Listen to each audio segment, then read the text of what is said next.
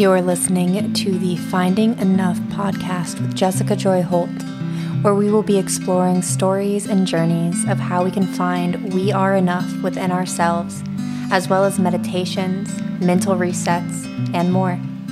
I'm so glad you're here. Welcome. All right, guys, welcome to the first ever Finding Enough podcast. To be honest, I'm a little bit nervous. This is the first time I've ever done my own podcast, and I just feel very vulnerable, but very excited to start sharing these stories and be honest with you guys. So first things first, I want to talk about why I'm starting this podcast. Ever since I can remember, I've had issues mentally about feeling like I'm enough. The way that I was raised and felt was just, you always have to try and be better. You always have to try and be the absolute best version of yourself. And I stand by that. But with my mental aspect, that has caused some issues throughout my life because it makes me feel like I'm not ever there. I constantly have the imposter syndrome. And I always felt so alone. I always felt like I was the only one struggling with this. Everybody else seems to have it together. Everybody else seems so confident and comfortable with themselves. And I just felt isolated. I felt isolated within myself. I never felt like I was really showing up for me, but for all these other people, putting on that fake smile, just trying to look how I was supposed to look and be who I was supposed to be. And it led me down a lot of different avenues until it was just enough for me. Like I finally started to wake up, and it's going to be hard to pinpoint the exact point for you as to when that started to shift. But I will tell you when this story came to mind for me. And that was on a beach in Thailand, going into New Year's 2018. So ending year 2017, going into 2018, I had decided to go on a journey really far to the east. I decided to go to India and do my 500-hour yoga training.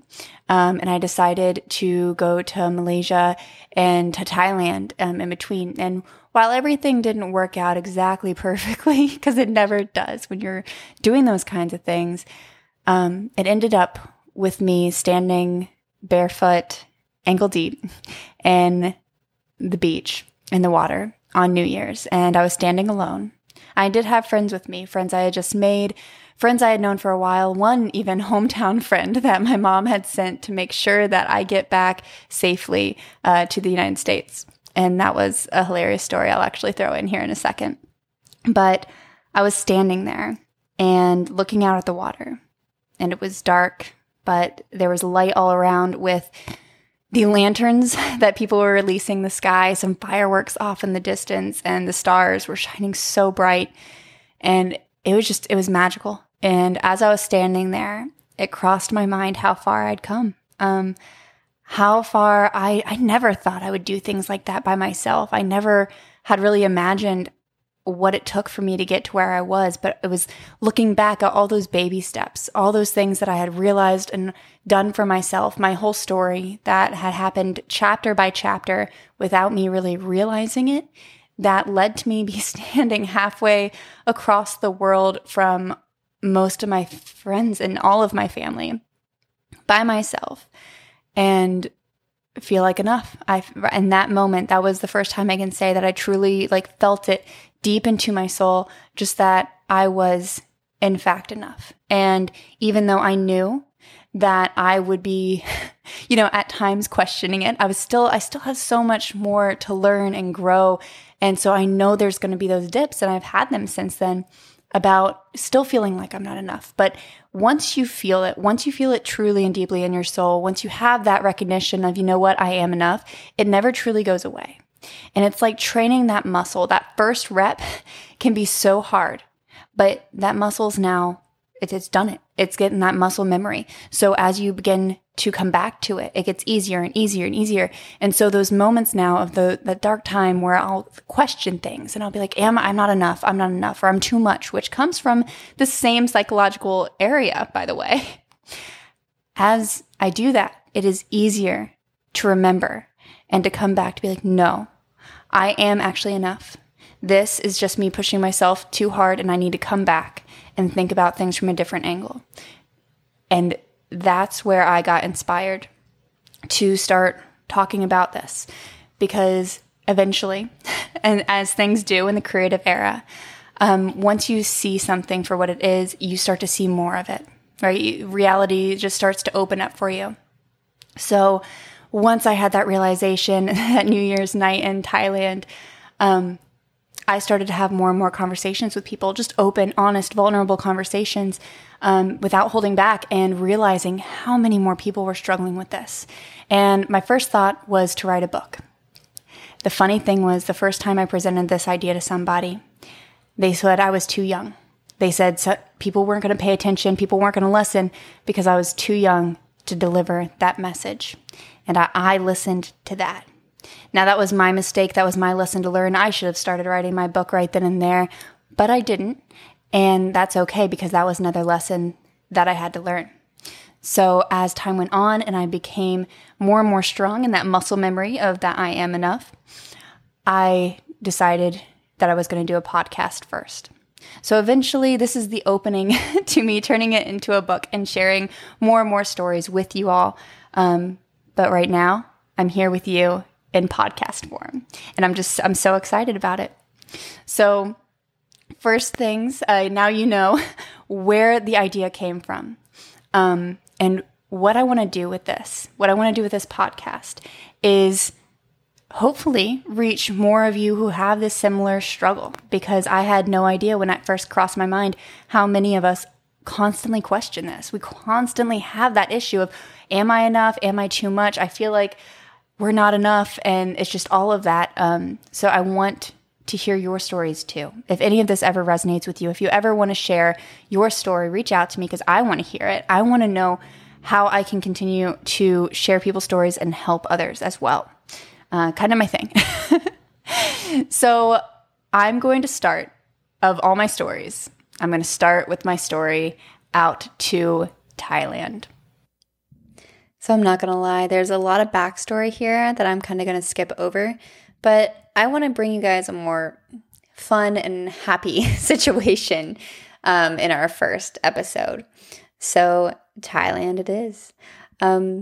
Little bit of backstory though for you is that I had originally been planning with my mom, because she helps me with, so much. We were talking about when I was going to go to India. We were a little bit more worried about India than Thailand because, it was seen as more dangerous. And the funny thing was it couldn't have been more opposite. And I was also planning to be in India for 3 months and Thailand for 6 at least. Well, when I was overseas, we found out that my grandma was very, very sick. And that led my mom to deciding that I needed to come back earlier to be with family, which I totally agreed with. So instead of being in Thailand for 6 months, it ended up being for 9 days. She also sent my friend Dylan from Ohio over to make sure, he was my extraction mission kind of thing, like make sure that I got out on time and also got out safe, which is very ironic, and I will tell you why at the end of this story. So to give you a little bit of overview of Thailand for me, by the time that we got there, I was rather jaded. I had some pretty scammy experiences in India, and it left me not being very open at the time in my life. I was much more like walled up and not letting anybody in, don't trust anyone kind of thing. And we landed in Krabi. We're looking for our hotel, and we couldn't find it. So this lady offered to help us. I was very close-minded. I was like, no, I'm not falling for a scam. Nobody's going to help us. We just got to find it. And Dylan talked me down. And sure enough, she was genuinely just trying to help. So we found our hotel thanks to her. And my mindset started to switch a little bit, started to open back up a little more. Oh, maybe not everybody's out to get us. The next day, we look for Tanzai because we arrived at night, and Tanzai isn't exactly an easy thing to find. So I was going off of a Facebook message from a friend out in Moab. And Tanzai is known for its climbing and its adventure community. A lot of Moab people will go out there for half of the year, the winter time. So following this message, we have to wait for low tide and walk through the forest on the ocean side of the jungle. And we do that, and it's like we're scrambling and climbing, and it's kind of a mess, but it's really fun and interesting. And then when we find out later that you, in fact, can take a much easier path, it just takes longer. And yeah, we ended up loving that variation anyway. So we get to the beach, and we're still looking for Tanzai. I can't quite find it. It's not easy to see, you see. And we run into this uppity couple, and they tell us that there's this hippie village in the back corner, that we definitely shouldn't go there. So of course, I'm like, oh, that's where we're supposed to go. That's Tanzai. So we stumble back to the very end of the beach and turn a right down this lane and walk into one of my favorite places on the earth. And even though I only spent 9 days there, it definitely left a special imprint on my heart for all the things that were negative in my trips before. For all those moments where I felt alone, unsure, just locked up inside myself and unhappy, Tanzai really started to change that. There's a few places in the world that I have felt that, but Tanzai is one of them. It was there that I really started to learn climbing more, and it was hilarious. I mean, you have me, 5'2.5". Short, little, fun-sized blonde girl. Then you have Dylan, who's 6 foot something. He's a big man. And we were climbing partners. And we were doing these climbs I never would have thought that we could do. Like, there was one thing called like a chimney, where you have to have 1 foot on this side of the wall, and then you had to have your other foot placed out to this other side of the wall with this stalagmite hanging. I think it was a stalagmite. I think that's what it's called. The one that's coming down from the cave. And you're just like holding on, spread out on this wall. And it was so intimidating. And I'll never forget, for me, it was one of the most funniest moments I've ever experienced. Because Dylan's yelling up at me, pretend like like you were a kid, like what you did when you were a kid. And I looked down at him without missing a beat and said, you highly overestimate my childhood. Because there was no way in hell I was doing this as a kid. This was way more dangerous than anything I ever did as a kid. And it was just moments like that that really started to wake me up there. I started to find the importance of play and how freeing that can be. Because when you find a place like that where you are free to be completely you, nothing's holding you back. You can make as many friends as you want. You can laugh. You can tell jokes. You can be silly. You're just completely you. There is no limit to how amazing you will feel in that moment because you're completely present. You are fully embracing every part of life, every part of you. And that is what I got there. That's where I really started to open up. And it couldn't have been more magical for me. I remember, and I kind of already started to tell you about this, but I met a lot of really cool people there, right? And leading up to New Year's, we made like a lot of really cool friends and connections.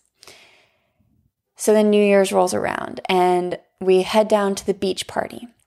And Dylan and I get separated. That's fine. We both had our own friends kind of on this trip anyway.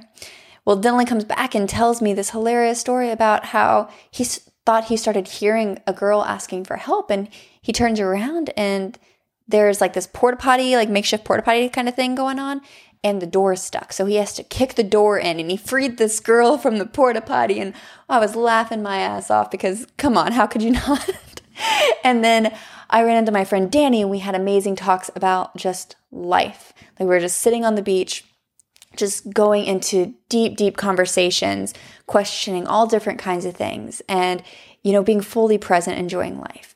And I ran into these two other amazing people that I had met, and we had like snorkeled around the beaches and had explored so many different areas and climbed with them. And we were just, there were so many amazing connections that were happening, and just genuine conversation and an exploration of the mind and the self and purpose. And then the fireworks started to go off, and everybody kind of just went and did their own thing for a second. Everybody was just kind of off in their own mental space. And that's when I wandered down to the beach a little bit farther, and I was ankle deep in the water, like I told you. And it was like those waves were coming over me with just gratitude and appreciation and awareness of everything that it has taken for me to get there. And I still have those moments where I think back and realize everything that is taken from me to get there to here. It's a constant journey, and it's so amazing when you find out what your journey is about. And that was that for me. That was Thailand. Thailand woke me up to so many important things in my life and where my purpose kind of really lies. So now for the funny ending. Our 9 days was up, and so it was time to come back to the States. And my mom had to change the flights for us because she was the one who had scheduled Dylan to come out, so she had to make my flight match his. So she was in charge of that. Now, we have to take different flights from Krabi to Bangkok and Bangkok to the US. We're on the same ones from Bangkok on, but not to Bangkok. So my flight leaves an hour before his, and when I land, I do something I had learned pretty quickly from traveling abroad, is that you ask somebody at the airport where you're supposed to be. Because a lot of times, like, I don't know the Bangkok airport. I'm going to ask somebody who's familiar with it to tell me where the gate is and the best way to get there. So I show somebody my ticket and they tell me wrong airport. And I ask them again because that's not a good thing to hear. So sure as hell, I was at the wrong airport. So I had to figure out real quick how to get a taxi from one to the other. And let me tell you, at least at that point, it was not an easy thing. They had this thing where you had to go to a different building and get a number and wait. There was no quick call. There was no Uber. There was nothing that was going to get me there quickly. It was a waiting game. So at this point now, I am messaging my mom and my sister, and they're up, and it's like the wee hours in the morning in the US, at least in Ohio. And we are all very stressed, let me tell you, because now the whole point was that Dylan and I were going to be coming back together safely. I am now stranded in Bangkok, this huge city in the middle of the night, no idea what's going on, and I'm not in the right place. And so finally, I get a taxi. This guy doesn't speak a lick of English. Don't blame him. I'm in Thailand. I should know more Thai than I did. I think I know how to say pretty necklace at that point in my journey. So anyway, in this taxi with this guy who doesn't speak any English, texting my mom and sister nonstop, trying to make sure that we're all in the loop and that everything's okay. And what does this guy start playing in this very stressful moment? The newest Taylor Swift album, thank you very much. Just blaring it, headbanging, loving it, and I was having a blast with it. It really did help bringing my stress level down because it was just too hilarious, and also I love Tay Tay. So we're jamming through the 45-minute ride to the city, and we get to the second airport, and I am on my game, right? I'm like, okay, this is what I have to do. I have to do this, get to this place, and I'm going to ask this person, first person I see, I'm going to ask them if I'm in the right gate because I do not have time to waste. I'm stressed. I got to get there. So running through the airport, I see the number I'm supposed to match up with, and I run up and tap the person in front of me, the last person in line, first person in front of me, to ask if I'm in the right place. Person turns around. It's Dylan. Can you imagine my shock and surprise? We actually have a picture of that, and I'll upload that to my Instagram for you guys to see because it's hilarious. It's still on my bedroom door. Of the moment that I realized that I had found Dylan again. I did not know it was going to be that easy. It was hilarious for me. The best part, he had no idea. He had no idea I was missing. He was just like, hey, Jess, did you just get here? I'm like, yeah. Like, totally stressed out of my mind. And he's like chill as a cucumber. He had just like got there, wandered over to the line, was in the right place at the right time. And I am like, you have no idea what I've just been through. And the rest of the trip, honestly, went really smoothly, but I will never forget the absolute craziness, an amazing, magical time that Thailand represented in my life. Anyway, I want to thank you guys for listening to the last, 20 minutes of me rambling and sharing stories with you guys. It really does mean a lot. And if there's anything that you want to hear or you have any questions about or want me to expand on or touch on at any point, you can always reach out to me. I'm on Instagram as _findingenough. Also at JessicaJoy_YogaFit if you want more of my personal page. But you can always give me a shout, ask any questions. Basically, nothing's off limits. This is where I get to be real with you guys. So anyway, it means a lot. I really appreciate you all. I hope you're having a great freaking day, and namaste.